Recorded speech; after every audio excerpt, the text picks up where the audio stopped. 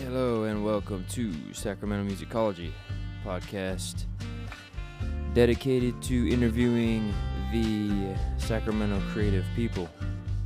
And today on the podcast we have Gibran Maciel. Gibran is a podcaster himself. He also is a Brazilian Jiu-Jitsu instructor. It's the first time on this podcast that we've interviewed someone who's not a musician. He's an entrepreneur. He's a creative guy. He's got a lot to say, as you will see. Conversation goes all over the place, and it was a fun time catching up with him again. Once again, please subscribe to Sacramento Musicology. Share, listen, download, and stay safe. Would life be easier in the sea? Swimming with the fish and sharks. This podcast is brought to you by Luna's Cafe, established in 1983 in Sacramento, California. Luna's Cafe serves the freshest juices and liquidos in town, nothing frozen or concentrated.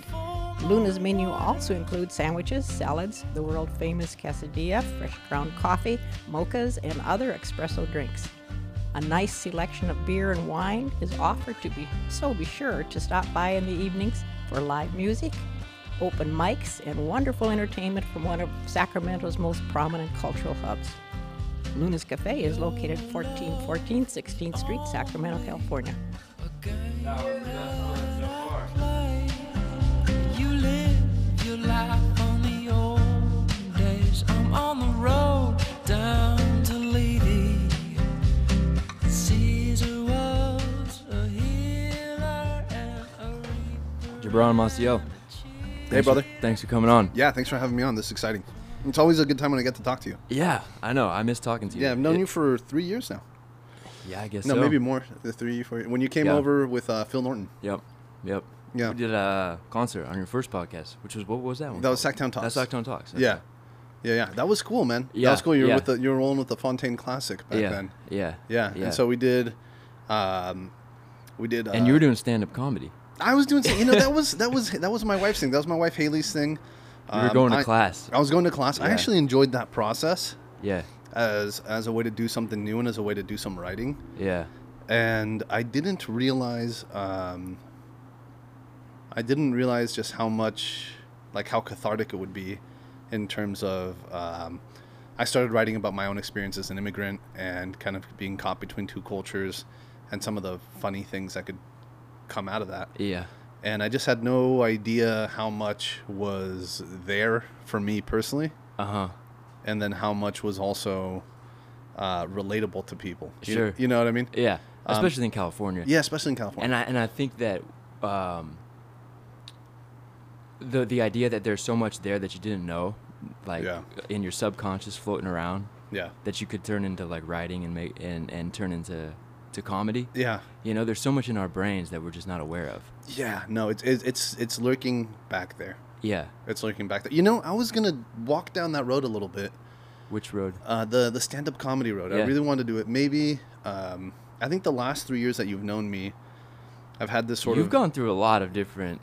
Tried out a lot of different stuff. Yeah. That's really what I was doing, and we can kind of sort of get into my own process for just sort of how I've been sort of discovering what I want to do and things like that. Yeah, totally.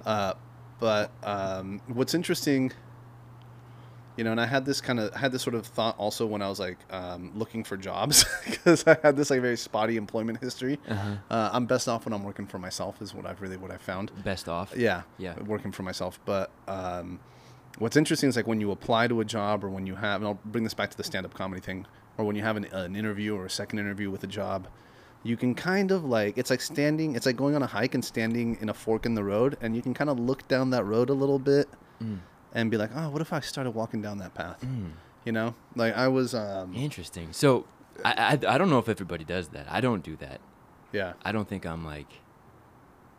I don't know if I'm that aware of what the future would be like. How do you playing out like an avatar of yourself in the future? Yeah, right? like what would happen if I started walking down? I mean, when I was leaving I worked in the state capitol for 7 years, And ultimately, I think temperamentally it was not a good fit for me. And we're not going to get into politics, but just sort of just my professional and personal growth. You learned a lot about just life working at the Capitol for 7 years.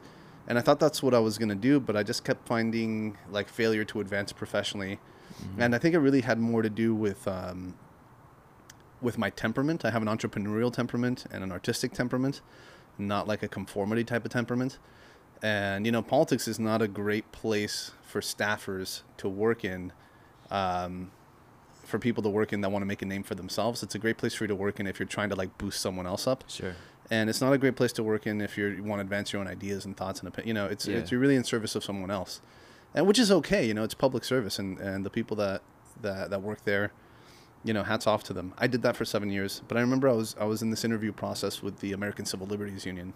You know, again, not to get into politics, but just to tell you what this process was for me. Yeah. And they had us do like these essays, and they had us do like this like how would you attack this issue? How would you attack that issue? And they have you write out like just your strategy, right? And for me, it was just like, man, what if I do become the ACLU lobbyist in town? What if I do this? What if I do, you know, what if this becomes my path? I start looking in the, you know, kind of like looking down that road. It's like, oh, wow, I could, you know, maybe I want to do it. Maybe I don't want to do it. But you can really, you hit these like forks in the road, or you hit these experiences, and it lets you kind of peer down the road into what that might look like. Yeah. And you know, and then, you know, for this job or for that job or for this experience or for that experience, same thing with the stand-up comedy. You know, at the time I just gotten started podcasting. I had just really, at the time I think I was working at Imprenta, but I was really starting to figure out that I was probably going to be an entrepreneur. I was probably going to be self-employed. And so Haley was just like, yeah, take a stand-up comedy class. Why not? You know, my wife. And I did the I think it was 4 or 8 weeks, the class at the Sacramento Comedy Spot, and then I did the stand up thing, you know, like live or whatever. Yeah. And I was like, I don't know, Haley was like, you were good, you were like legitimately good. And my buddies came by and they were like, oh, you were really good. So I was like, okay, so if I'm gonna, you know, look at this fork in the road and say, all right, I'm gonna be balls deep into this comedy thing. Yeah. If that's what I'm gonna do,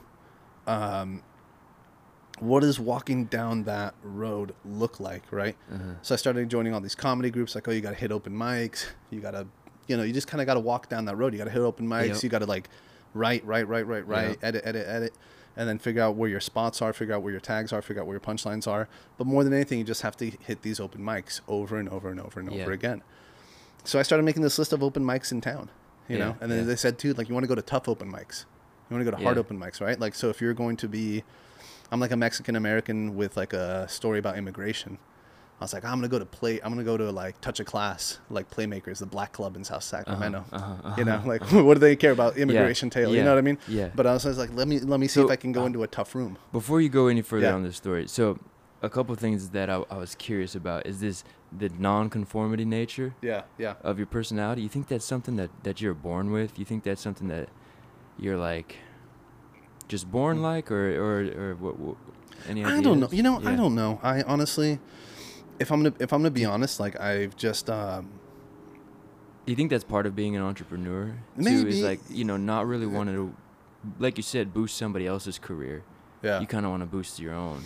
You know, there's probably a couple things. Like if I'm gonna be honest, and like the more I look into, like the more I really understand myself as I grow older, I think a lot of it is just born out of like bad socialization. You know, like we had like this big Mexican family, single mom, and then between the brothers and this, you know, between my sister and then like all the cousins, and there's just like a real lack of resources. You know, we didn't really grow up socialized to American norms. There was no one to show you the way because we had just gotten here. And so I was just kind of like, there was never a plan for anything that we ever did. Yeah. We just kind of, okay, now it's time for you to go to high school. Now it's time for you to go to college. Oftentimes immigrants are entrepreneurs. Yeah, exactly. Like but you kind of have to figure stuff out for yourself. Sure, it's like, part of that nature, I think. Yeah. I mean, I'll just give this quick example. Yeah. And then I don't know if it fits in exactly with what you're saying, but to me, maybe it does. Is I remember I wanted to try out for like the football team in high school. Okay.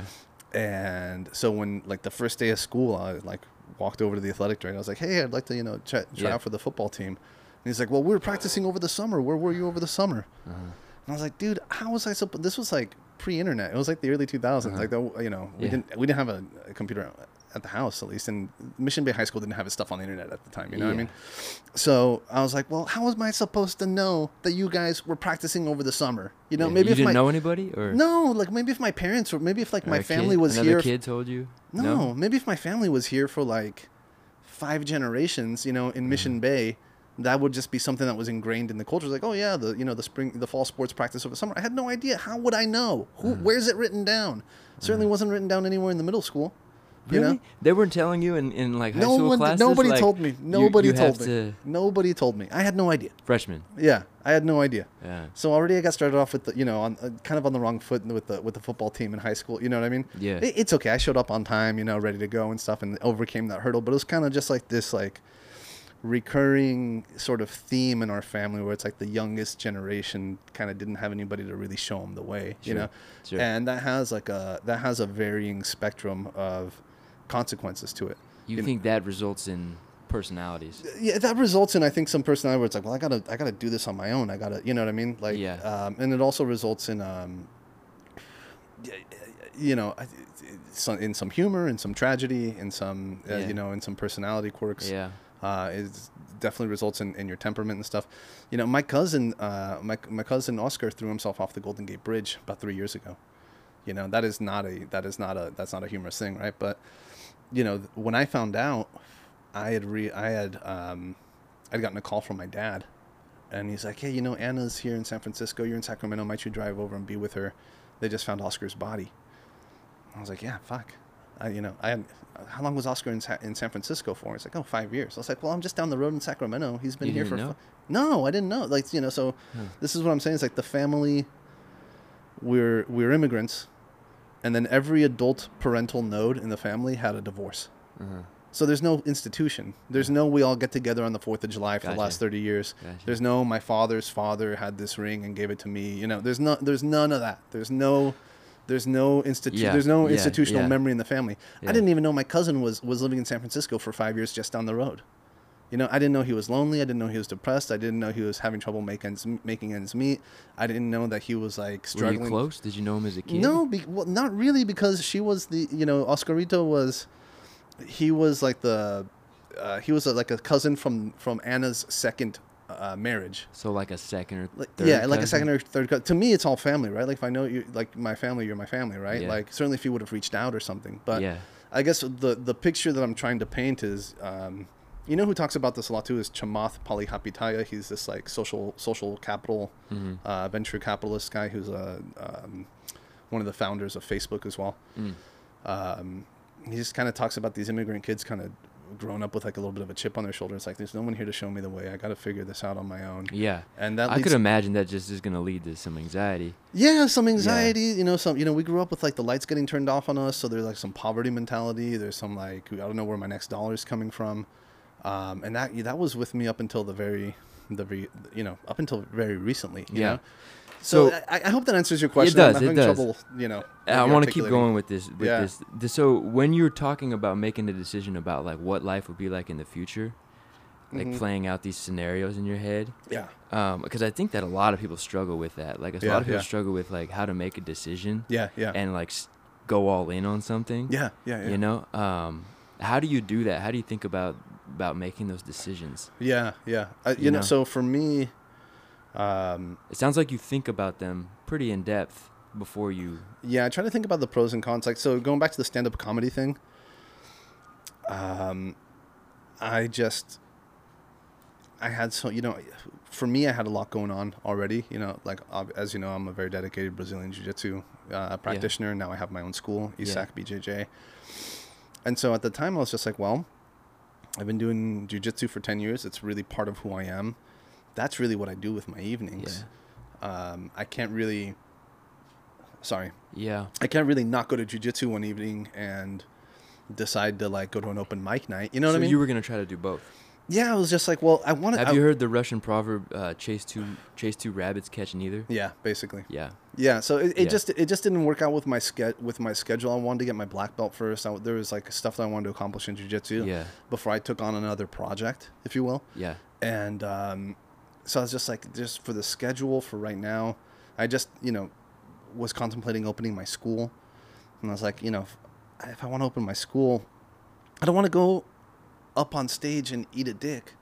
That's not going to be fun. I don't want to. I don't want to be bad at stand-up comedy. That's not going to be. Yeah, You know what I mean? and you'll be bad for years, right? You'll be bad for yeah, but I mean, you're depending. you're going to stay bad if you don't give it the time that it deserves. Right. You know, and I talk about this with my jiu-jitsu students all the time. It's like, guys, this is not. Jiu-jitsu is a bad fit in terms of a social activity to dabble in, because you're wrestling people, right? So the idea that you're going to like do it once a week and have fun with your new friends is insane. Yeah. Right? Yeah. The people that really do jiu-jitsu and really get something out of it are the 3 to 6 times a week crowd. But I would argue that applies to everything in life. No, I think you know? I think there's some things that are a little bit more forgiving. Well, some maybe social, like you dabbling, like I don't know. Like Haley like what and would be example? we did this like baseball league. We did this like softball league. Oh yeah. It doesn't matter if you Yeah, lose. You know, yeah, you go with the cooler. You have a few beers. You just kind of dabble. But those aren't. But those are different activities, I would say. You know, like but I think to get good at anything, you do have to be extremely committed. Yeah. And expect that you'll be bad for a while, and there'll just be ups and downs, lots of failure. I mean, in music, like I've been playing music for 20 years, and it's like it's the same thing. We're like just always pushing. Right. You know. But you give it the hour a day. Oh yeah. I mean, sometimes more. At least you know. You know what's funny is I've been playing around with like establishing and reestablishing practice. So like you have a set time with your school, right? You're like 11 o'clock this morning, right? 11 o'clock this morning, 6 p.m. Yeah. Yeah, and so that's nice, and I'm trying to get more along those lines where it's like 6 o'clock, even though it's just me. I'm only accountable to myself, but I go inside and run scales or whatever, you know. Yeah. But you've got to do that. Yeah, you have to. You have to. Yeah. But I also love it, you know. So it's like. Well, maybe there's some freedom in knowing that you can sit down when it's right for you and you're in the right mood and your brain chemistry is the right way. So one thing I've been thinking about, which I'm curious if you have any thoughts on this, is like playing with limitations. So like, so now sometimes when I practice, I'll be like, well, I'm only going to practice this way or this part, or I'll practice just singing, no guitar. Yeah. So establishing a limitation, I'm sure you've done that with your class. That's all we do. That's all. So, you know, just staying on Brazilian Jiu-Jitsu for a little bit. There's one of the things that I love about Jiu-Jitsu is how many metaphors for life are contained in the practice of the art. But just quickly to wrap up the last point about I don't want to do something and suck at it. I just knew that I wasn't gonna have the time commitment for comedy. So I was kind of thinking like, you know, maybe I'll just I'm gonna put that in my back pocket just until I know that I can really give it the time, you know? Yeah. So for now, like my goals are, I want to get my black belt. I want to get the school. You know, the school, there's no one to say that I have to be there every day at the school. Once I've achieved a certain level of sort of prestige, I can have an assistant coach, right? So before we leave that comedy thing real quick, because you mentioned you had like a number of years in jiu-jitsu. Yeah. And comedy, you were going to be brand new, right? Yeah. Was that scary to you, or was it like... Exciting. It was exciting to be new. To be new. It's like you know, like the white belt. The white belt mentality. The cool thing about being the white belt is that you can learn from everybody in the room. There's something that everybody can teach you because you know the least. You know, and then like learning a new art. That's what keeps you young in your brain and in your soul. I think I thought that was exciting. Could you imagine socializing with comedians though? Like, would that was one of the things that kind of turned me off at night? You know, yeah, it's dark out, alcohol's getting passed around. Like, that lifestyle is way different than Brazilian. That was honestly one of the things that kind of turned me off about it. I bet. If I'm going to be honest. Well, it turns me off about music. One's like, I don't spend enough time with my wife and my family already. You know, it's like, why do I need to be in these strange smoky, you know, like, in these strange smoky rooms, kind of like backslapping and doing this industry stuff. You know, I did a couple of open mics and I saw all the comedians like fake getting to know each other, but there's a lot of backstabbiness in a lot of these industries, you know? Yeah. And I was like, man, is this a group of people that I really want to hang out with? Entertainment business is cutthroat. Yeah. Cutthroat. Like really, I just wanted to share a story about my soul.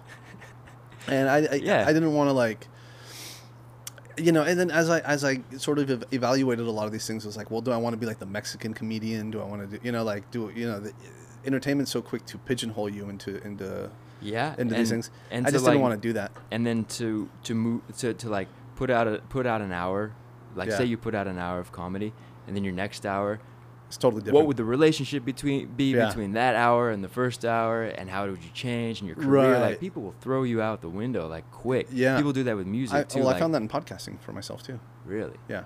So, but let's unpack these topics one at a time. Because you did Sacktown Talks. I did Sacktown Talks. I did another one called Life in Jiu-Jitsu before that, which was just all jiu-jitsu. Yeah. But just mostly I found the entertainment industry people weren't people that I really wanted to hang out with. I felt like a lot of these people were like putting on shticks, like, oh, I'm like the old white guy, I'm the fiery little Asian lady, I'm the big black guy that's with the gregarious voice. Where it's like nobody's soul is that singular.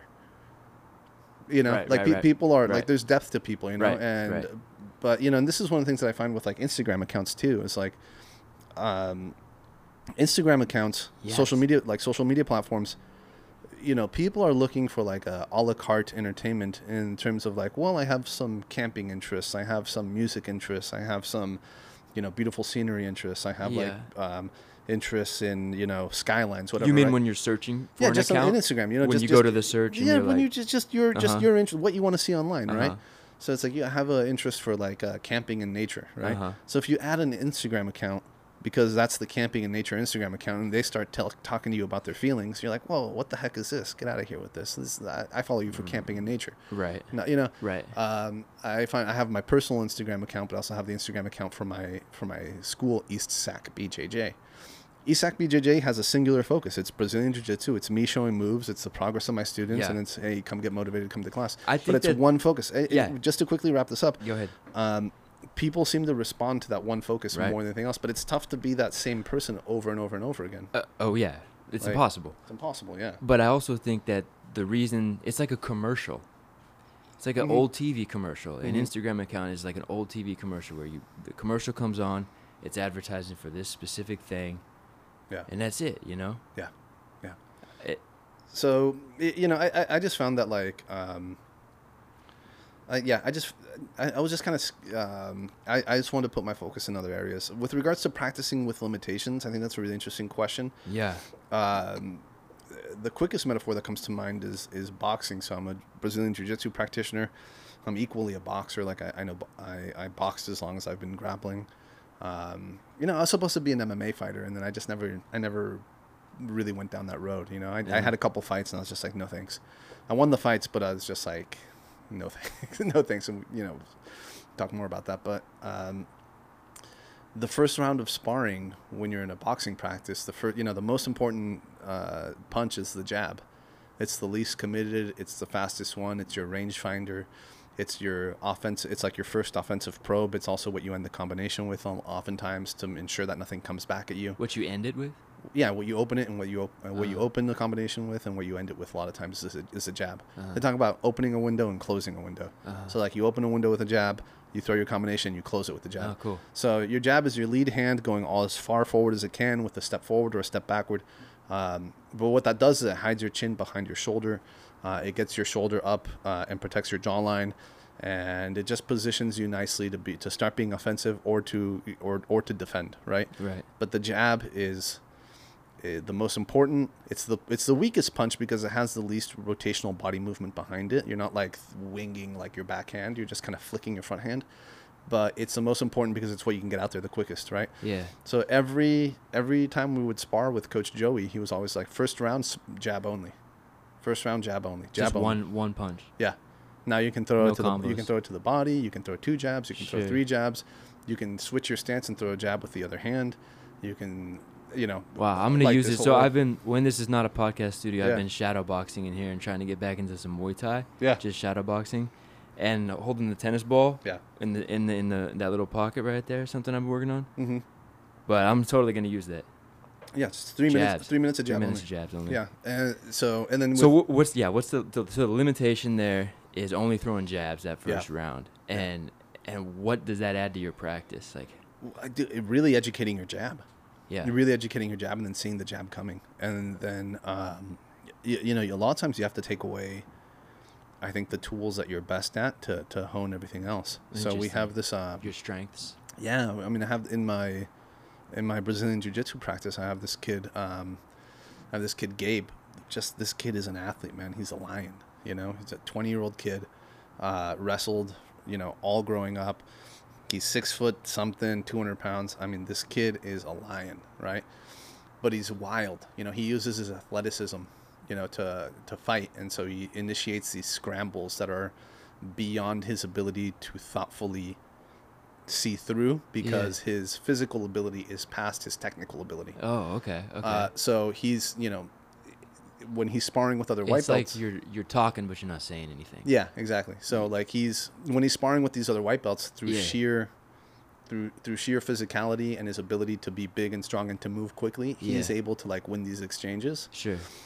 But he doesn't realize how much danger he's putting himself in, because his movements they're fast, but they're not focused, and they're really like reckless all the time. So he'll leave his arm out, he'll leave his neck out, whatever. I was like, Gabe, like this is not, like this is going to work for maybe white and blue belt, but as you go up the spectrum of skill, the purple belts, the brown belts, certainly the black belts are going to catch you because you're unfocused. You're moving faster than you're able to think right now. Yeah. So I told him, like, these exercises that we do are not an invitation to be wild. If you're going to beat this guy's ass, beat his ass using the least amount of movement possible, because every movement that you do that you're not like totally aware of and it's not totally intentional is also vulnerability. So kind of slow it down and beat people slow. We know you're fast, we know you're strong, we know you have like these fast twitch muscles. Beat people with as little movement as possible, And this is just in general like a limitation that I like to use. Yeah. So that you can get your... Is this also like a practice on fundamentals too, and like not skipping that? Yeah, he needs his fundamentals. Well, it's not harsh on Gabe, but like in general, like honing those fundamentals or making up for with your athleticism. Yeah. Yeah. Dude, that can be a curse. Yeah.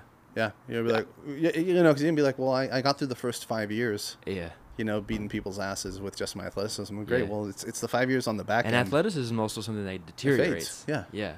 It fades. Yeah. So, other limitations that I like to play with are matching my opponent's strengths, if you could consider that a limitation, by which I mean, just to really get the most out of my training, I'll try and like before a sparring round, I'll try and understand my next sparring partner's strengths. Okay, so his strength is he's quick.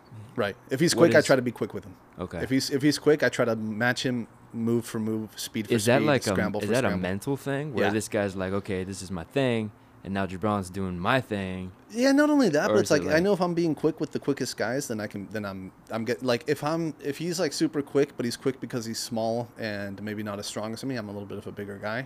I'm not going to get as much out of my training if I'm just pinning him down and not allowing him to be quick, right? Sure. So if I'm going with a small guy that's super quick, I'm like, okay, I'm gonna like let go of my strength for this round and be small and quick with him. Right. That's the most I can get out of this round. Is I'm gonna be quick with him. Yeah. If I go with a guy that's like really strong, I'm like, all right, we're gonna use our strength here because he's really strong. That's the idea of like being like a master at something, and then rolling in this case with someone who's not as good, but still like getting something out of it, taking something from that experience. Absolutely. Like, I mean, honestly, you kind of hit the nail on the head. As you walk down, you as a musician too, like not everybody can jump in here and do scale for scale with you if you've been doing this for 20 years, right? So you need to find a way to get something out of everybody, to make it productive for everybody involved. Sure, productive. Yeah. And it's also like, for my partners, if I'm just pinning the little guy down and not letting him move, because I'm going to use my strength and not letting him express his strength, then he's not getting anything out of it either. Sure. So sure. It's, you kind of want to like take a step back and not try to win every exchange, but try to like get something out of it for yourself and then also for your partners. I love it. Yeah. Can we talk about Sacktown Talks? Yeah. Nice. That was a passion project of mine. This is how I first met you, Sacktown Talks podcast. And at the time we were talking about music, that podcast. Yeah. And then it seemed like was it originally meant to be a political podcast? That went through several iterations, and that kind of goes back to what we're talking about in terms of finding an audience. Yeah. And sort of like people want to sort of pigeonhole you, and it's like, what are we talking about here? What's the Instagram you're talking about? Yeah, the Instagram thing where it's like where people just want you to be one thing. You know what I mean? What is that? Yeah. Yeah, I mean, does that bother you or? It bothers me a little bit. I've just kind of... Joe Rogan is the total opposite of that, right? Yeah, Rogan's the opposite. I mean, there are some people that are lucky enough to be able to kind of put themselves in that in that, you know, in that very lofty sort of perch. But, you know, he did that. It took him years to do that. It took him years, and he had several platforms, right? So for a lot of times he had to be like the fight guy in the UFC commentary. A lot of times he had to be just the comedian, you know. Right. Then he took all these different platforms and he merged them into his podcast, and it was like the freest and most open and most unconstrained environment possible. Oh, I see. So Sacktown Talks was just this idea that I had for a podcast that was basically, hey, let's just talk to interesting people from around town. Maybe people will get to know me through it. Yeah. I can have cool conversations. And at the time, there seemed to be this this feeling in Sacramento that we're up and coming, that we're growing, and if I could like kind of capture that audience of, you know, civil society that's interested in hearing about how we're this like wonderful and burgeoning and eclectic place to live, that I could get some sponsorship, you know, money behind it. How wrong I was. But, you know, I just kind of started. Why were you wrong about that? You know, if you don't have a name recognition, if you don't have a platform already, you know, I mean, you know, there's just going to be a couple hundred people listening. Finding sponsors for podcasts is really difficult. One, on a technical side, no one really knows how many people are listening. Yeah. Your downloads aren't a true reflection of your audience, because there can be like network translation issues where you can have like double downloads that aren't counted, or you can have a download go to a single server and that server beams out 5,000 copies, but it only counts as one download. Yeah. The metrics are really, really hard to really wrap your head around. Not only that, the agencies that sponsor podcasts, they do tie it to these, you know, iTunes or these Apple Music metrics, and these Apple Podcast metrics, and they say, okay, so for every 10,000 people listening, you can make $1.70. Yeah. I was like, great. Well, I need, you know, 4 million people to listen. Yeah. You know, so it's just tough to break through, you know, to that broad-based audience. Right. But I feel like there's so many other benefits to talking to people. Yeah, I just had to adjust my expectations. Yeah. I just had to adjust my expectations and then ask myself, is it still worth doing?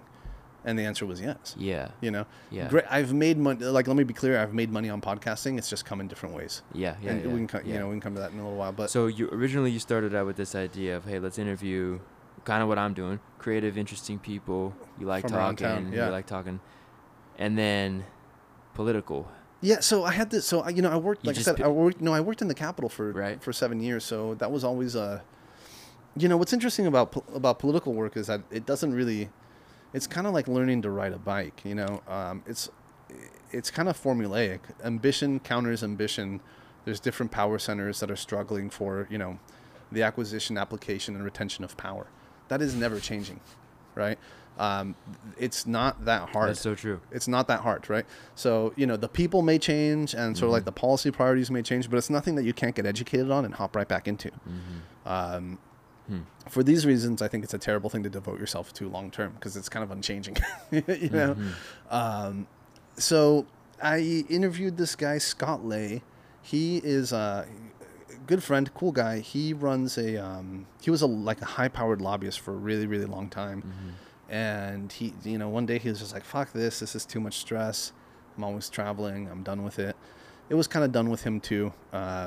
But it turned out, I think, to be a blessing, because he kind of had this cachet in the political industry here in Sacramento. And he just started writing this newsletter called The Nooner, because it came out at noon. Oh, okay. And it was probably it is, I think, probably the best analysis for what's really going on inside the Capitol. And he would do it every day? Every day. Monday through Friday? No, he doesn't. No, 7 days. He doesn't take Sundays off. He doesn't even take Sundays off. So he wakes up and tries to 5 get this thing out by noon that same day? He wakes up 5 a.m., starts writing. And then what if at 5 a.m. he's just taking in info from the previous day and synthesizing? Yeah, basically. Is it long? Yeah. It's yeah, it's real long. Interesting. So, but it's his profession. It's what he does for a living. So the premium subscriptions are $50 a year. He's got thousands of people subscribed to it. And then he also, because it is an insider political newsletter, he has advertisements. Then like his subject line is brought to you by this lobbying firm. So he's, you know, obviously, So if you're going to the Capitol to work, you're subscribing to that. You know who Scott Lay is. Yeah. And you're Yeah. So, I mean, and he's a lawyer. He's super smart. Yeah. And he's kind of a spicy, funny individual. Over time, as we, you know, spoiler alert, we didn't get, over time we just kind of didn't get along. He's just kind of a sensitive guy, and I liked pushing his buttons on the air. So we called it quits, but I really enjoyed pushing his buttons, which was probably my bad. Really? Yeah, I was, I was like, why are you so serious? Like, why are you so sensitive? But anyways, so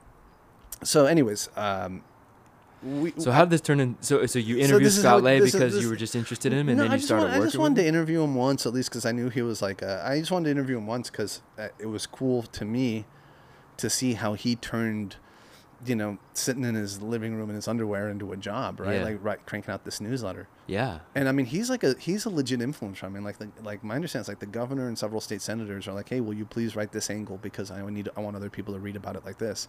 He's like a legit influencer. Whoa. Yeah.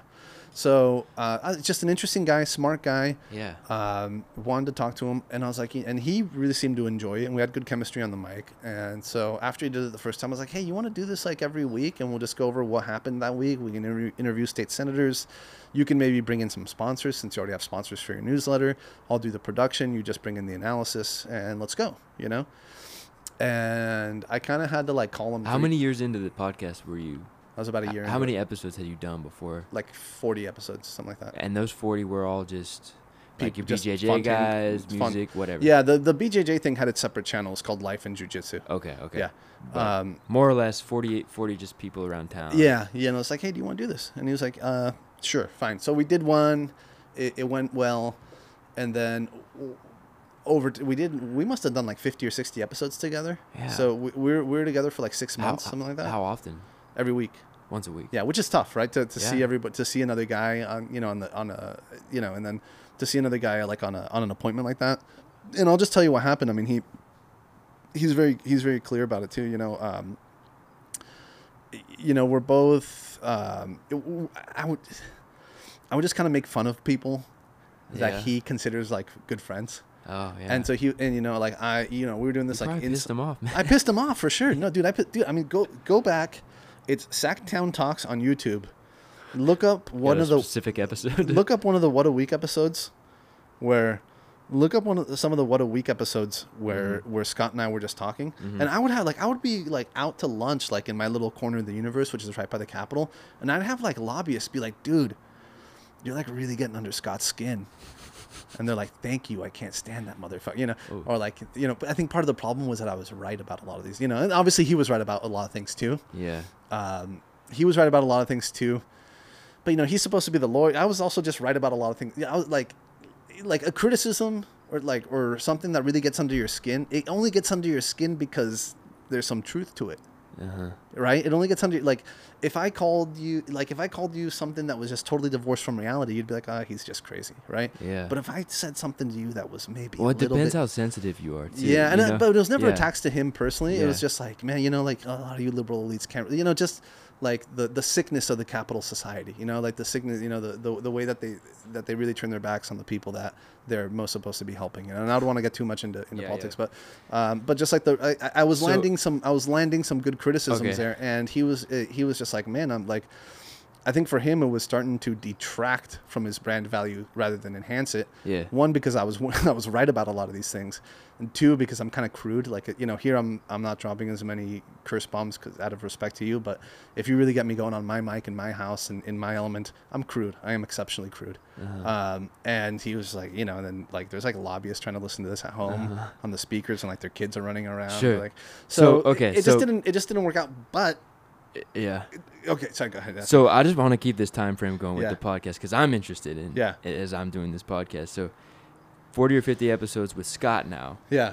And it's about 100 episodes in. So 100 episodes in of Sacktown Talks. Yeah. The first half was a completely different brand. Yeah. A completely different take. Yeah, we just shifted. Right, you just shifted. Yeah. Did you rename it? No. Same name.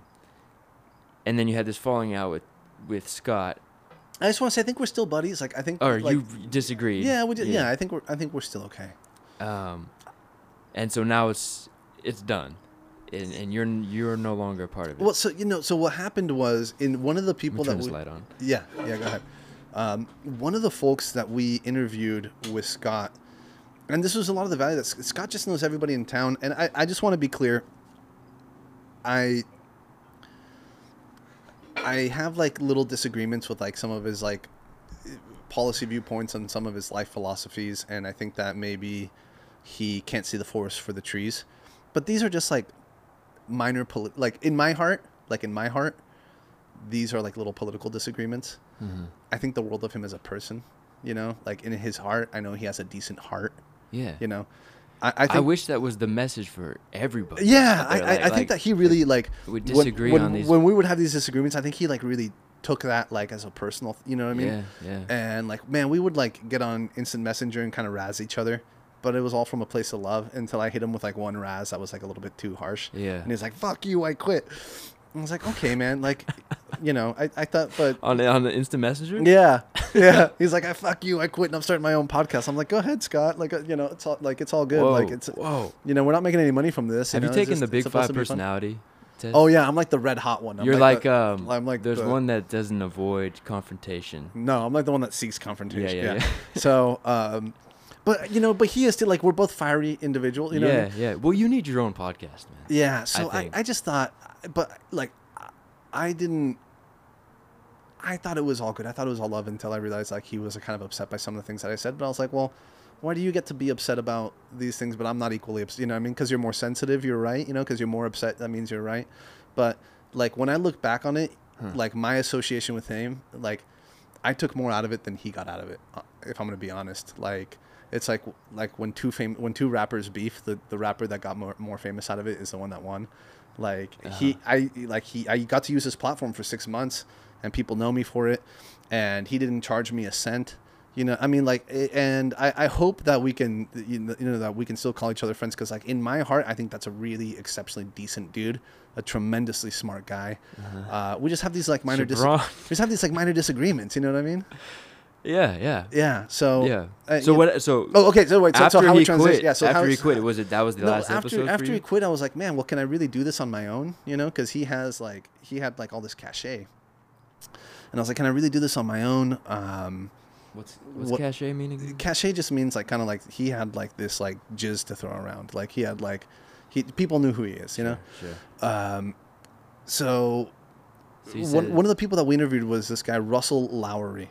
Right, another person I wouldn't get along with. This is a theme. I just need my own. I just need my own space. Right? I need my own venue. You do. So, so Russell. Have you always been like Yes. pretty opinionated? Yeah, a little bit. Yeah. Yeah. Debate? Did you take debate? in No, high school? no. Nothing like that though. Just opinionated. Yeah, just opinionated. But so Russ was he was the lobbyist for PG&E years and years ago, and he did an episode. He came on and did an episode with like what's wrong with California's electrical infrastructure, especially in the era of wildfires. And he just like broke it down, man. Like you almost kind of like after you listen to that episode, you like really see things from the PG&E perspective. They're not necessarily the bad guys that people make them out to be. He really laid out like a well-reasoned, smart and articulate case for the PG&E side of things.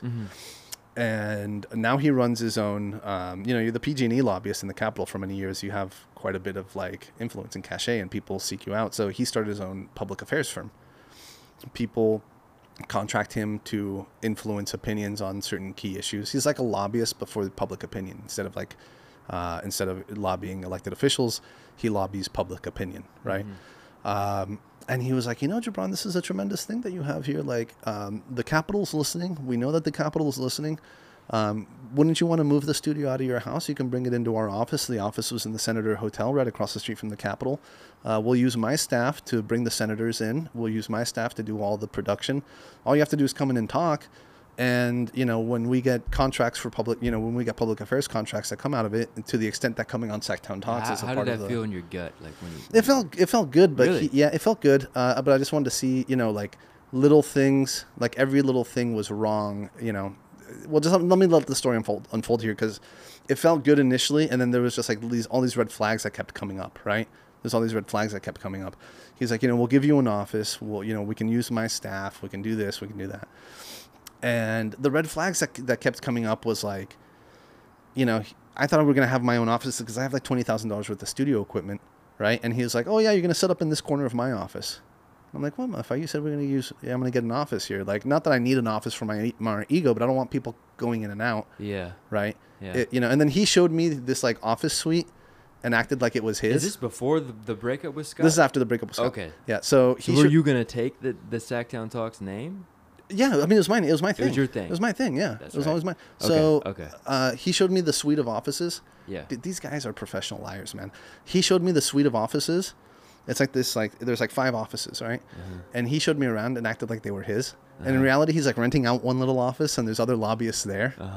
And he like it's just all kind of like just kind of smoking, you know, this. Yeah. And then he was like, well, we can use my staff. And I was like, so I'm like, okay, I was telling the staff, this is how we want to do it. This is how it's produced. This is what we're going to do. And he's like, well, he's like, well, you can't really tell my staff what to do. That's my staff. And I was like, well, to the extent that it's going to turn out my product, it's, you know, like just little disagreements, you know what I mean?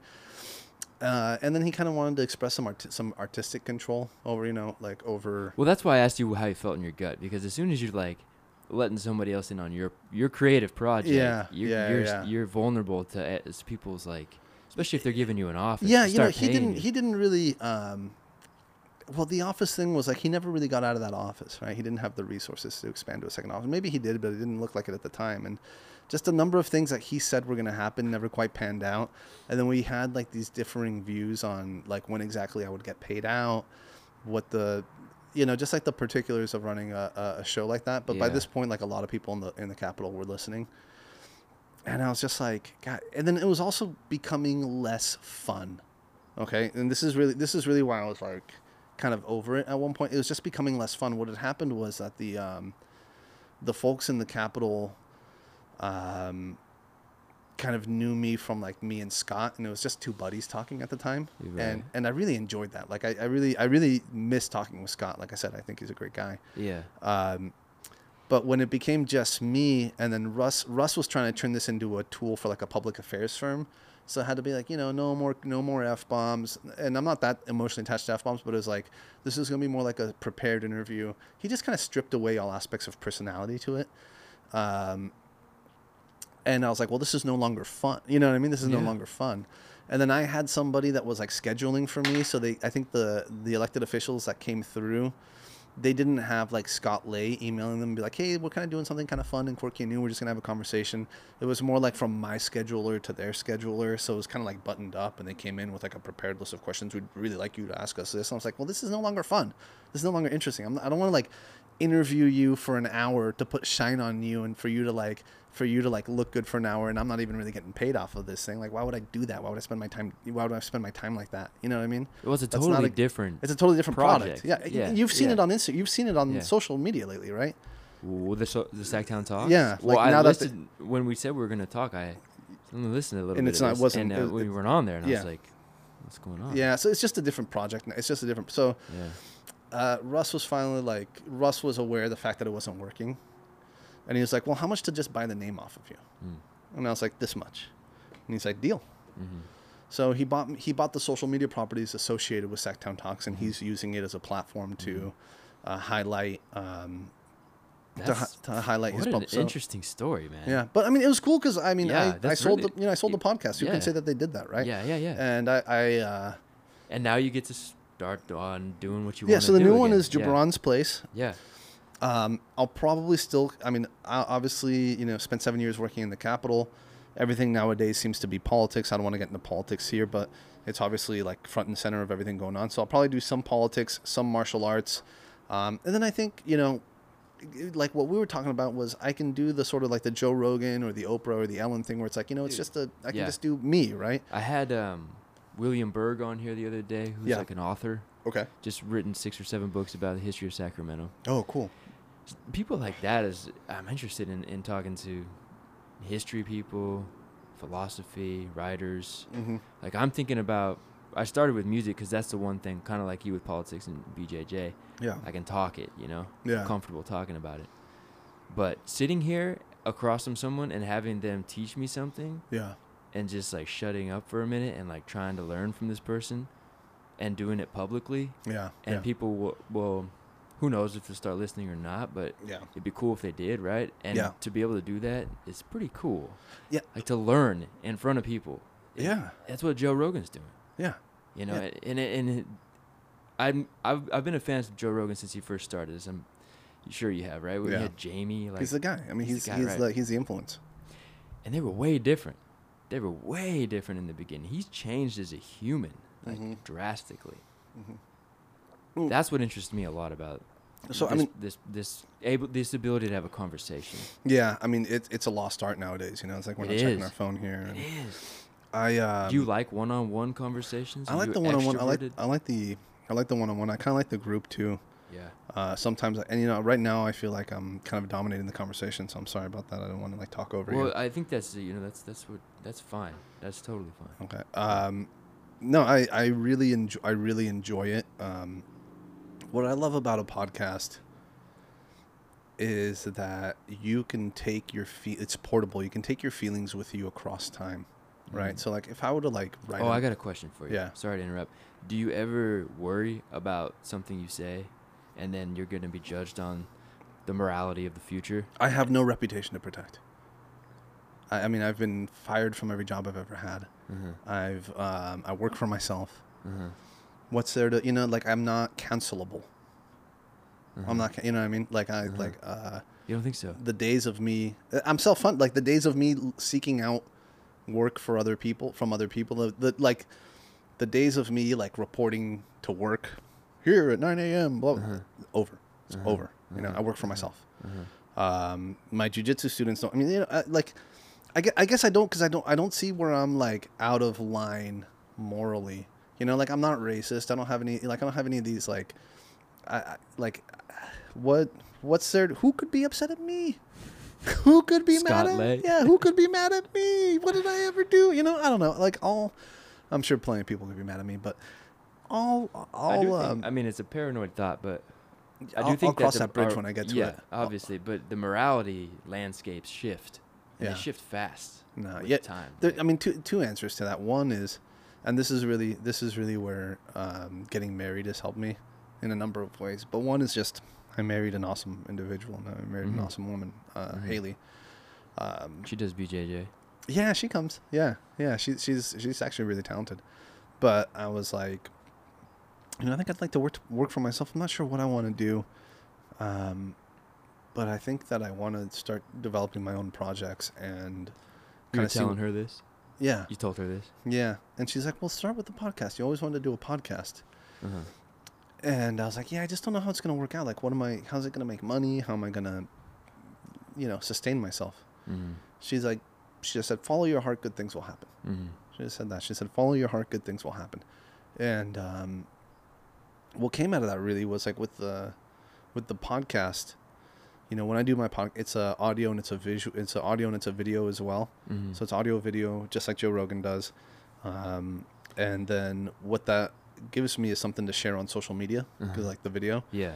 And over time, like some of the, you know, like I just got done completing a video for a political client for like a political engagement video, like a political ad. Voiceover thing. Well, it was a voiceover. I also did all the editing. I did this. I helped with the scripting. I helped with the storyboard. Top to bottom. It was a full video project for. So she said, follow your heart. Yeah, but I mean, you know, like nobody knew I could do video editing until I showed the world that I could do video editing. You know, and then so I've done video editing. I've done coaching on public speaking for like some of the lobbyists that have like, hey, Gibran, why don't you show me how to do, you know, how to do I want to do my own updates. Yeah. Might you show me how to do some of this? And what do you know? Like work has sort of like before where I was like getting fired, not really getting fired from jobs, but just like slipping through the cracks or failing to find advancement. You know, when I started putting my genuine self out to the world, people started finding me. Like, hey, would you work with me on this? Hey, would you work with me on that? Hey, will you tell me about what you might be able to do on this project? That's cool. It's just worked out so, you know, and so... that's super cool. So the public affairs website is storytellersca.com. Storytellersca.com. We help you tell your story. And so what I have is a network of sort of creative individuals that I work with.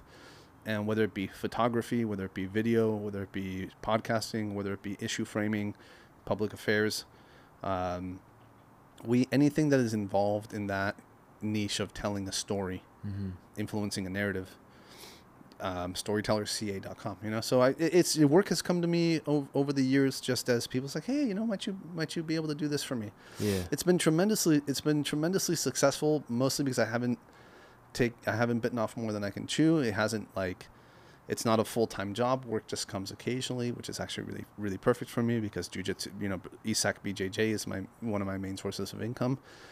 And then, what do you know? Like Haley's dad, I had him on a podcast, and he has since like followed my podcasting career, if you will. And he's like, might you do some consulting for my company? And then over time, like that portfolio has grown as well. Where it's like, I was just doing these little snippets for him.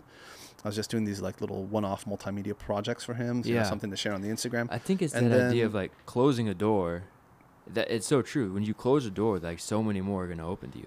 They have this saying, I'm not sure who said it. It was one of the fighters on the Rogan podcast. He said, your new life will cost you your old one. That's like the phoenix. That's like the metaphor of Jesus Christ dying, Yeah, I mean, like the things that I said on that political podcast, I am not going back to work for an elected official. It's damning. Damn it. You know what I mean? I didn't say anything bad. I didn't say anything homophobic, misogynistic, racist, nothing like that. But I was just saying, like, these are people, I was just like questioning their integrity, right? Yeah. So I'm not going back to work for an elected official, which is what I used to do. I affirmatively closed that door, and I didn't know what was on the other side, but I knew that, hey, I can make a little bit of money with East Sac BJJ. I'm married now. There's 2 of us. You don't have to like do it all yourself. I think there's something to this video making. I think there's something here. Yeah. Yeah, just like, so like I just had this confidence, like it's going to work out. You know what I mean? Like that poverty mentality that I was talking about earlier. Yeah. That comes from that, like that poor immigrant type of mentality. Yeah. I was able to escape that when, Haley was like, I work between the 2 of us. It's going to be okay. We're not going to starve. If you need to take it, you need to take a year and figure out what's really going to work for you. You know what I mean?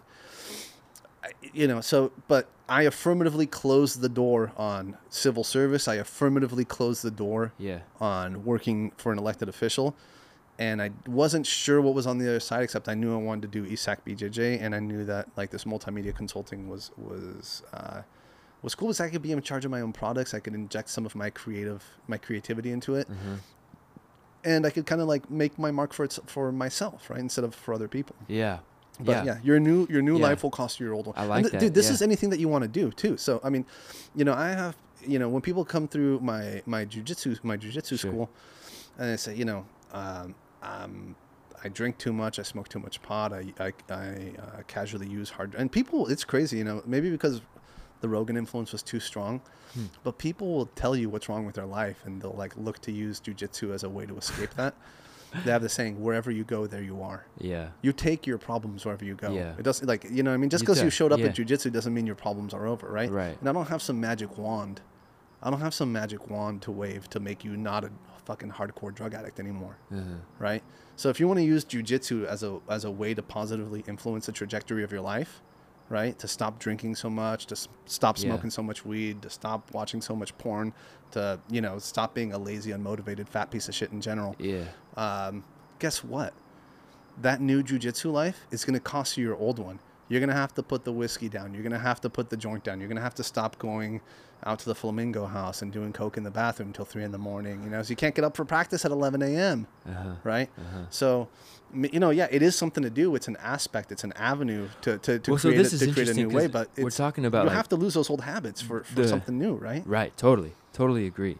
The groups of people that you're around, too, like when you're around, like you were talking about, did you want to hang out with comedians? Yeah. Did you want to hang out with that crew? Yeah. Did you want to hang out with people who are doing Brazilian Jiu-Jitsu? Like, those are 2 very different types of people. You know what? The big thing, honestly, again, getting married. Just to answer to talk about this aspect of things, for me, getting married. Why? What did getting married have to do with? Because you're not going out to the bars till 2 a.m. Oh, okay. Because you're not going. What I mean? You're just out of the mix. And then, see, I never did that. I never. Well, did that. I did that. Casually with my friends. I really enjoy just kind of like sitting down at a table and then kind of maybe getting a little bit too drunk and hanging with my buddies and then kind of telling jokes and stuff. And I can still do that, but I just don't do it as much. I was really lucky. And I personally still consider this as like as a source of pride, or I think a positive thing. Okay. I think increasingly people don't see it this way, but I married somebody with like really different core values and beliefs than me. Different? Yeah, and it's okay. Like I've learned from her, and she's learned from me. She's very dedicated to her faith. I'm a non-believer. She's very conservative. I worked for the Democrats in California, to tell you where I am. Although I've become more conservative as I've grown older, but originally it's like very, very. Yeah. So she has this like very like old school Sure. conservative type of mentality. When you guys talk about these points of difference, how does that look? It just Just it talk. looks like, I mean, we're married, so love comes first, Yeah. right? Yeah. And it's okay. Like oftentimes, we find ourselves in disagreement, which it's okay, and oftentimes we find ourselves in complete and total agreement. Honestly, I've become more like her than she has become like me. Uh-huh. I've become more conservative, and not to go into politics, but I've become more conservative just with her influence. But one of the things is just like, and this is like conservative. That can have a lot of different connotations. Let me tell you what I mean. Okay, we had this like housewarming party when she moved into my house in South Sac. Mm-hmm. And I was like, I gotta invite 25 people. I don't want it to be a lame party. I want to have people here that reflect my, my Social cachet, my social status. status. Yeah, so I gotta have 25, 30 people here. So I started inviting everybody. She's like, yeah, I'm just gonna invite my 3 best friends. Mm-hmm. I'm just gonna invite 3 people. Mm-hmm. She's like, I got Lauren, I got Bianca, and I got I can Samuel. relate to that. She's like, I'm just gonna invite Yeah, my 3 people. Yeah. And I had a birthday party here the other day. It was me, my one friend, And your other and friend. my dog. yeah. That was it, dude. So like things Yeah. like that where it's like, when I saw, Haley has, 10 good friends. But that's the introversion, extroversion type thing. No, too. she's an extrovert, man. She's, Oh, yeah? dude, people love her. She's Interesting. funny. She's the life of the party. But just okay with. She doesn't want fake friends. Uh, She does not want fake friends, and her faith, her are family. you okay with? I think I was, especially, Yeah, when I don't- worked in politics. I worked in politics for 7 I don't think years. that's something to be judged upon. Like being okay with fake friends, because like we all need these networks. Yeah, And we all kind of have these loose social ties, yeah. and you can only be truly like really good friends with probably 3, 4, 5 people. Yeah.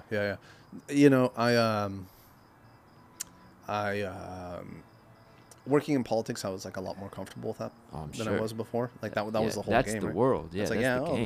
this is my friend for this is my friend for Yeah, that. yeah. But also, I just wasn't that popular. If I'm going to be honest, I just, I was probably working on the wrong side of things at the time. Not to go too much into that, but I just wasn't very popular in the politics game. But just to really go back to what I'm saying, it's like the people that you hang out with really determine what you're doing, right? Totally. I just stopped, and I don't see this as a bad thing. I stopped seeking out as many social opportunities. I stopped being more intentional about, do I really want to go to these things? Do I really want to have these people here?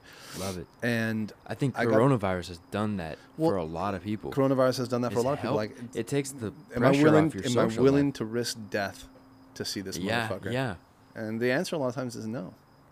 You're right. yeah. For me, it's like less pressure too. Yeah. Like Friday, Saturday night. What do I really want to do? Mhm. How do you really want to spend your time? Yeah. And maybe it is the death thing. Maybe it is like, oh yeah, I could die in 6 months. Yeah. How do I want to spend this one? Well, listen, I mean, so like with coronavirus hit, Today is August 29th. August 29th, 2020. So, no, but I just want to say that Haley was a tremendous influence in that. She really helped me start seeing, like, are these people really Well, I've heard you your talk friends? about her a lot. I mean, She's a fucking... I think every time I hang out with you, you bring her up. and you're she's like, a fucking stem cell scientist at UC Davis. Her and her team have cured AIDS in 6 people. wow. I mean, she's... Wow. She loved me. She's shown me love and graciousness and support when I was at my lowest, when I wasn't capable of loving myself. She said, "That's okay. I love you enough for the both of us." What You are know? what are those low points? Were those in the 20s? How old are you? 30? I'm 33. Those low points were like getting fired from my job, Uh-huh. realizing I'm not as close to my friends as I thought I was, finding failure to... Back to that not wanting fake friends. Yeah. Was that it? Kind of, yeah. Yeah. I mean, especially, I worked for the Speaker of the House.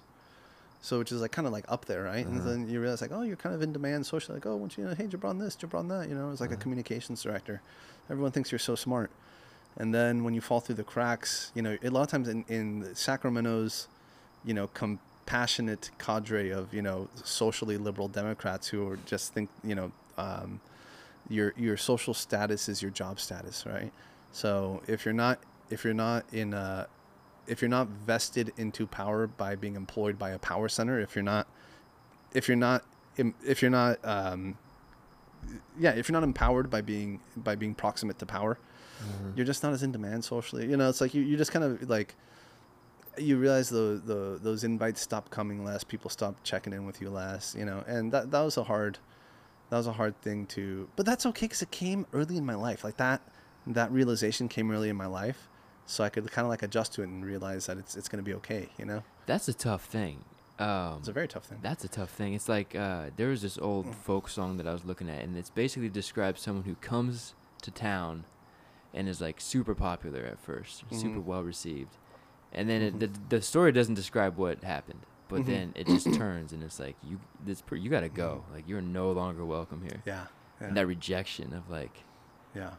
Well, rejection of one person sucks. Rejection of like a vague veil of like, 30, but like a 40 whole people. scene. It's really tough. It's really tough. But I again. But you think it's true? You think it's a little bit of paranoia in there? No, it's true. I huh? could not find a job. But a lot of it's just because like my core beliefs didn't line up with those people. And so it's okay. But like I look back on it. Yeah. And this is one of the things that Haley taught me. It all works out, man. All like honestly, like you think about too, like where you're meant to be. Yeah. Like where you're really meant to be. Yeah.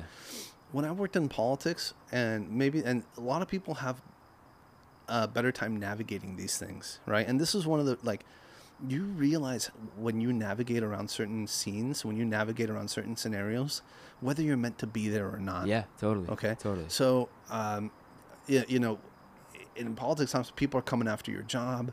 People are undermining your ability your integrity. People are undermining your honesty. People are undermining your competency. Yeah. Really, because they're just, they maybe want your politician to vote a certain way, and they want to say that your advice is no good, but they're really coming after you, like after your fucking job, right?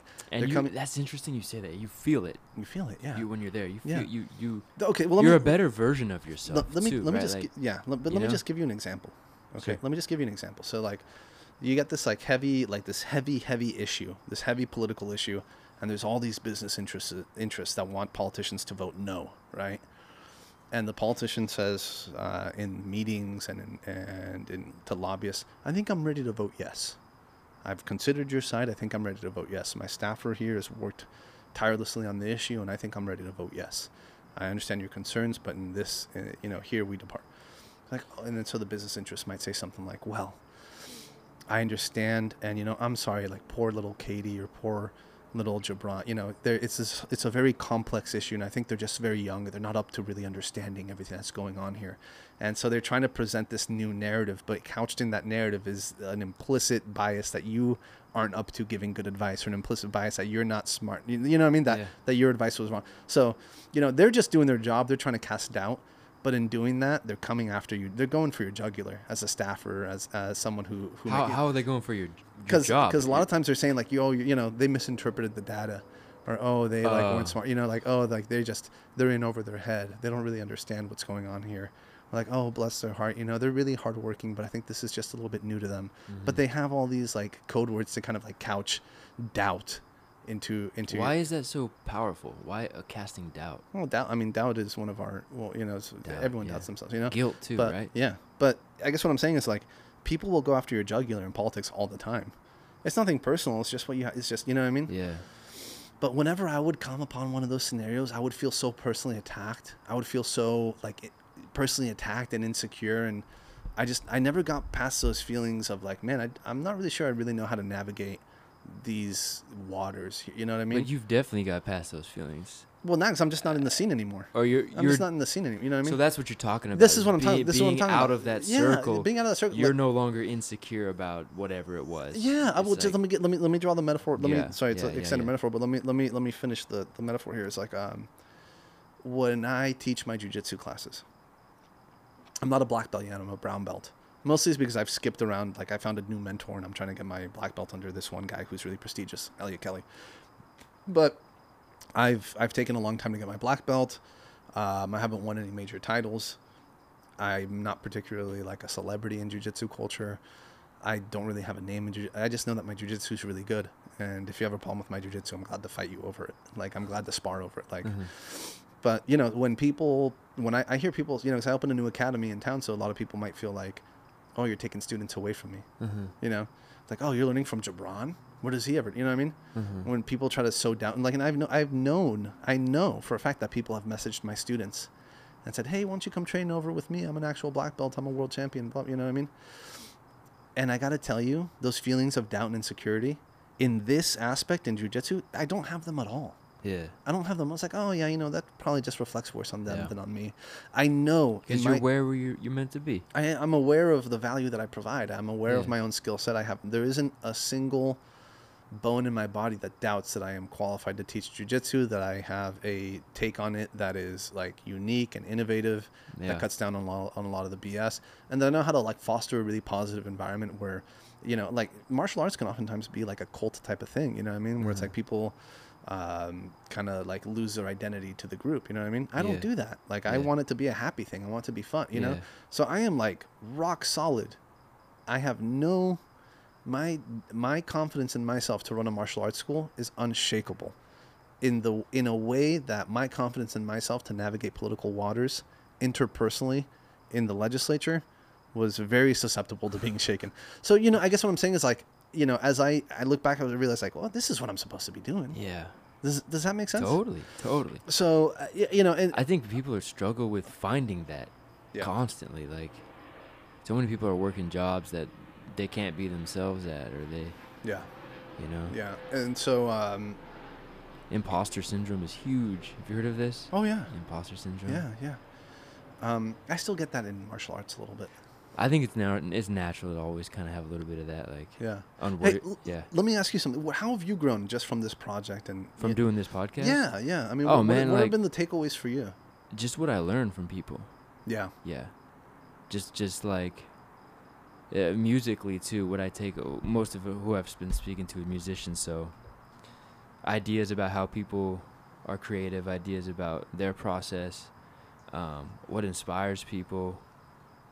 Patience with work, like speed at which you work, because I work really fast, and I've been talking to people who work slow, like with their creative process, and they let things simmer and like so much stuff, and sometimes I'll go back and listen to them and like, you know, take notes and like implement it. Like I go back and listen to some of these conversations, so you know, at this point, they're just kind of for me. Like, I'm just kind of recording them, and we'll see what happens. Right. But like, do you need to make $1 off of this? I don't. Yeah. Luckily. Right? So it's been nice. It's been cool.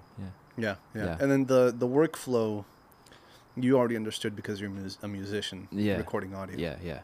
Recording audio is way easier than recording music, or recording spoken word is way easier than recording music. Is it really? Oh yeah. How's that? Well, when you're recording like acoustic instruments and you're going for, I mean, when you listen to a record, it has so much thought put into the fidelity of the record, like how the record feels, how loud the bass guitar is, what the vocal timbre is. Like recording, like it's an art form in itself, you know. And I mean, recording audio, you get a couple of nice mics, you hook up the computer, you're good to go. Yeah. So.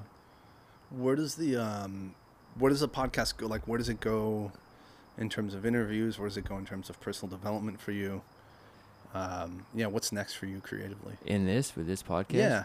For me, it's just being committed to doing them. Like, I think we kind of spoke about this, about the podcast, like getting your chops in. You know, you did 40 before you started Sacktown Talk. So for me, I'm in that stage where I'm trying to figure out who I want to talk to, what type of people I can have my best, I feel natural in, right? To go back to that other point where dude, when someone sits, you can feel it. Yeah. When someone sits down and you know that you're not going to have good chemistry on the mic, and you've got to keep it alive for an hour. Yeah. That's a terrible feeling. Well, I've had a couple of those, you know. It's a terrible feeling. And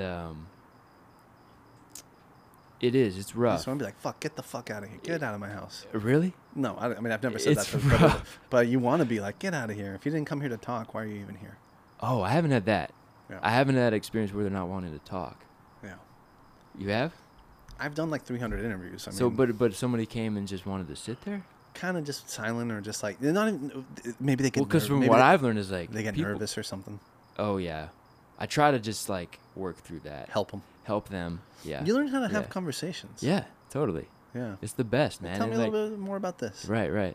And taking it, what's funny too is as a host, you're kind of in control, even though like the other person is telling this story. You can kind of like shape where you want it to go. Yeah. You know, not Yeah. that I need control, but I've noticed that you can kind of like. No, but it's important. It is, yeah. Especially if you're trying to be consistent in your like the kind of stuff you talk about, I guess too. Yeah. Which is something that I'm kind of trying to find, the voice of the podcast, if you will. Yeah. What's You what's the next step for your music?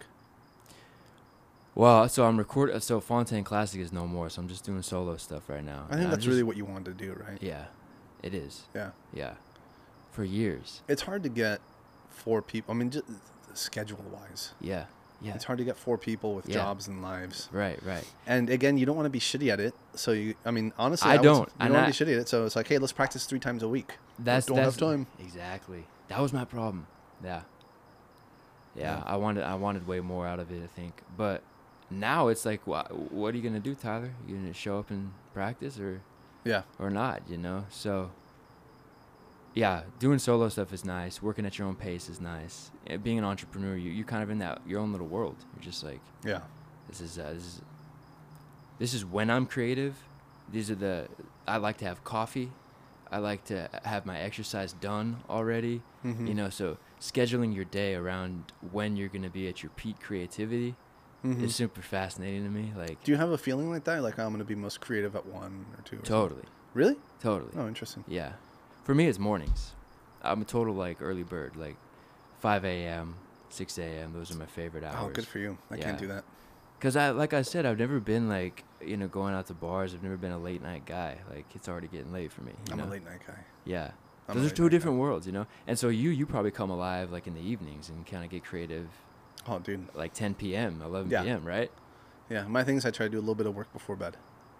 Before bed. Yeah, just a little bit of work before bed. But see, that's interesting. So what's going on in your head all day? Because, like... Well, so, like, my day will be, like, broken up. So, like, for example, take, like, a Tuesday, for example. I have practice with my sensei, Elliot Kelly. And just to give a quick shout out, Elliot Kelly is, like... you see how I, like, when I roll with people at the gym, like... When I spar, like, unless you are seriously trained, you have no chance in them. There's no chance unless you are seriously trained. There's no chance. Like, there's no, you know.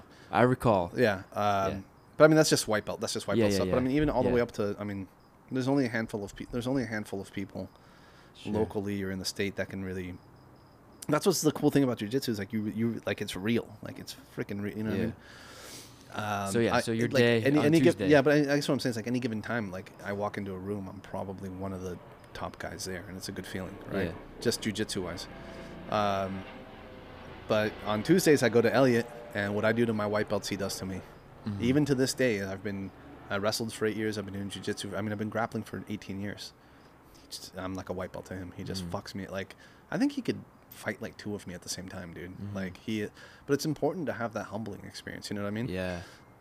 So Tuesdays at 11, I go and I get my, I get my car at 10, get my ass beat at 11, come back around 1. You know what I mean? So I got to go all the way up the hill. So maybe like I got to get in the car at 10, maybe 8 to 10. I try to do 2 hours of desk work, whether it be answering emails, project proposals, work for clients. So you're waking up at 8. Yeah, something like that. Not super late. It's not super bad. No. Then, because I already did that athletic exposure, in the midday, and then I have another practice coming at 6 p.m. that same night, so I have maybe 3 hours in the middle of the day where I can do desk work again and be productive for my clients or do creative projects. Okay, boom, I have 3 hours again in the middle of the day. Yeah. And then when I come back from jiu-jitsu, I have like 2 hours for my wife, right? Like we make dinner, we hang out, we talk, we watch a show. She goes to bed at 10, I stay up till maybe 2. So I have like 3 hours for myself again. So I kind of go in these intervals. Yeah. That's just my you know what I mean? Yeah. But I mean, things can throw a monkey wrench into it sometimes. You know what I mean? Yeah. And then, well, I like the idea of lightning in a bottle too. Sometimes we're like, if you can afford to have a day where lightning in a bottle happens and you have the time. I love that aspect of waking up early, catching some sort of inspiration, and just like following that as long as I can before lunch. Sputters out. Yeah. Yeah. That's a thing. It does. It does. But you have to catch that stuff. Do you write? I want to do some writing. So let me do a plug for Gibran's Place here real quick. Sure. New podcast. I sold Sacktown Talks. Mm-hmm. One of the things that really helped me grow East Sac BJJ, my Brazilian Jiu-Jitsu school, was these Jiu-Jitsu podcasts that I put out. I did like 100 episodes of them. Life and Jiu-Jitsu. It's still on YouTube. Life and Jiu-Jitsu, it's called. So you did 300 Sacktown and 100? No, I did like 300 total. 300 total. Between all these other ones. But I stopped doing Life and Jiu-Jitsu just because I didn't want to be confined to one subject matter. Yeah. And I have enough BJJ content out there that people can find me online, which is what I care about for my school. Mm-hmm. So when I sold Sacktown Talks, I was like, okay, I want to keep podcasting. I know that I'm passionate about this. What's you want to operate in the freest, most unconstrained marketplace, right? You think about Facebook versus Amazon. Which is the better business to invest in? Well, Facebook sells ads. That's all they sell ads. That's what they sell ads. That's it, right? Amazon sells all stuff. So which is operating in the broader, freer, and more unconstrained marketplace? Amazon. They sell stuff, not just one little category of things, right? Mm-hmm. Does that make sense? It does, but when you said ads, I thought, well, that's pretty all-encompassing too, in its own way. I get if that. Amazon's buying ads from Facebook, right? Yeah. No, I get that. But just a little analogy. It wasn't my analogy. It was from, again, Chamath Palihapitiya. He's this sort of thought leader. So how does that relate to the podcast? Well, it's like I want to be in the most freest and unconstrained marketplace of ideas. I don't want it to be politics. I don't want it to be jiu-jitsu. I want it to be Gibran's Place, right? Yeah. It'll be harder to develop my own audience because it's like, who's this Gibran guy? I never heard of this guy.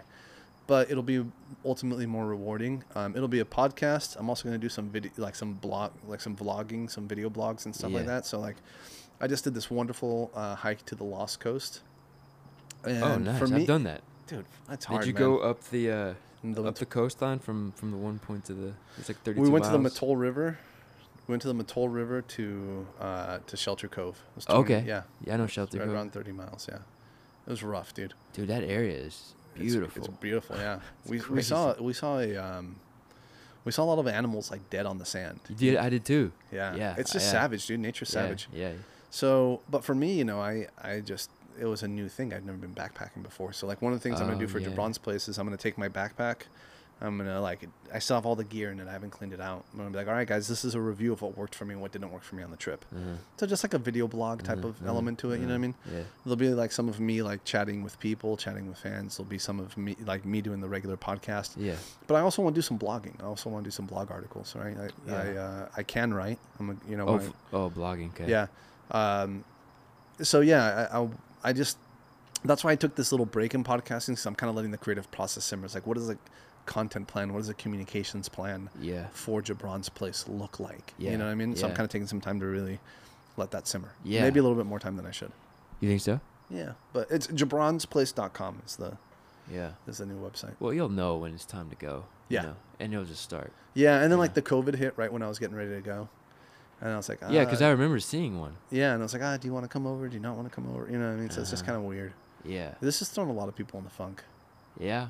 So, yeah. Yeah, I've been lucky to just kind of keep on cruising. Like I said, as an more introverted type person, this is business as usual.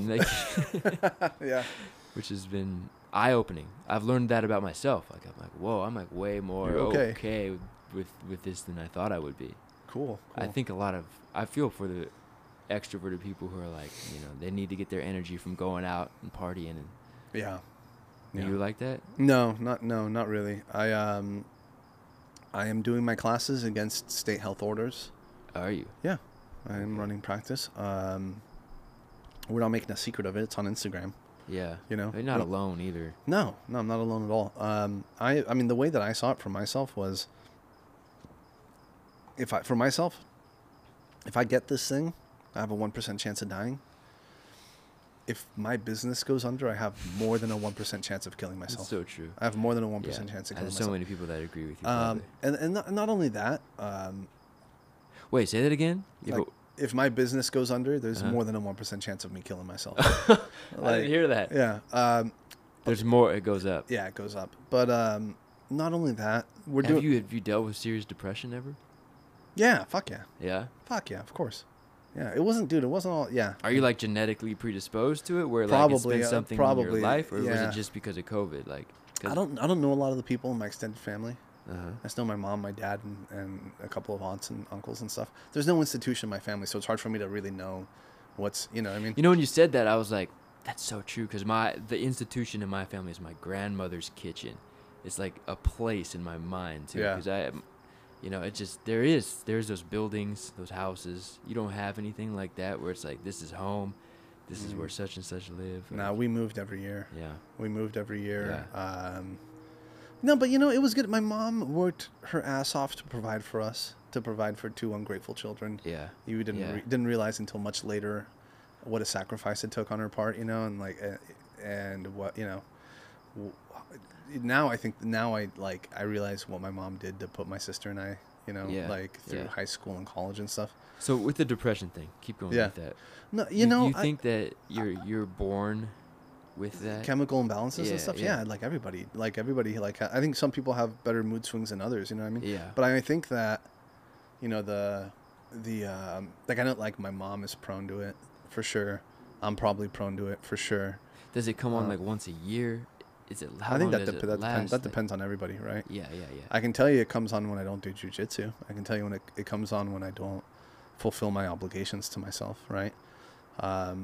There's certain. I mean, there's and like a lot of this is not a mystery, right? Like, no, that's not a I don't think that's a chemical imbalance. That's just like you not doing what you need to be doing. No, but you can feel. No, but a lot of this isn't a mystery. Like if you, like seriously, like hardcore abuse, drugs and alcohol. If you have like a mental illness and laying in the background, it'll sort of uncoil the dragon and wake up the dragon. It's hard to put the dragon back to sleep. So, you know, like it'll bring on schizophrenia for some people. Yeah, like a mushroom trip or an acid trip. Yeah.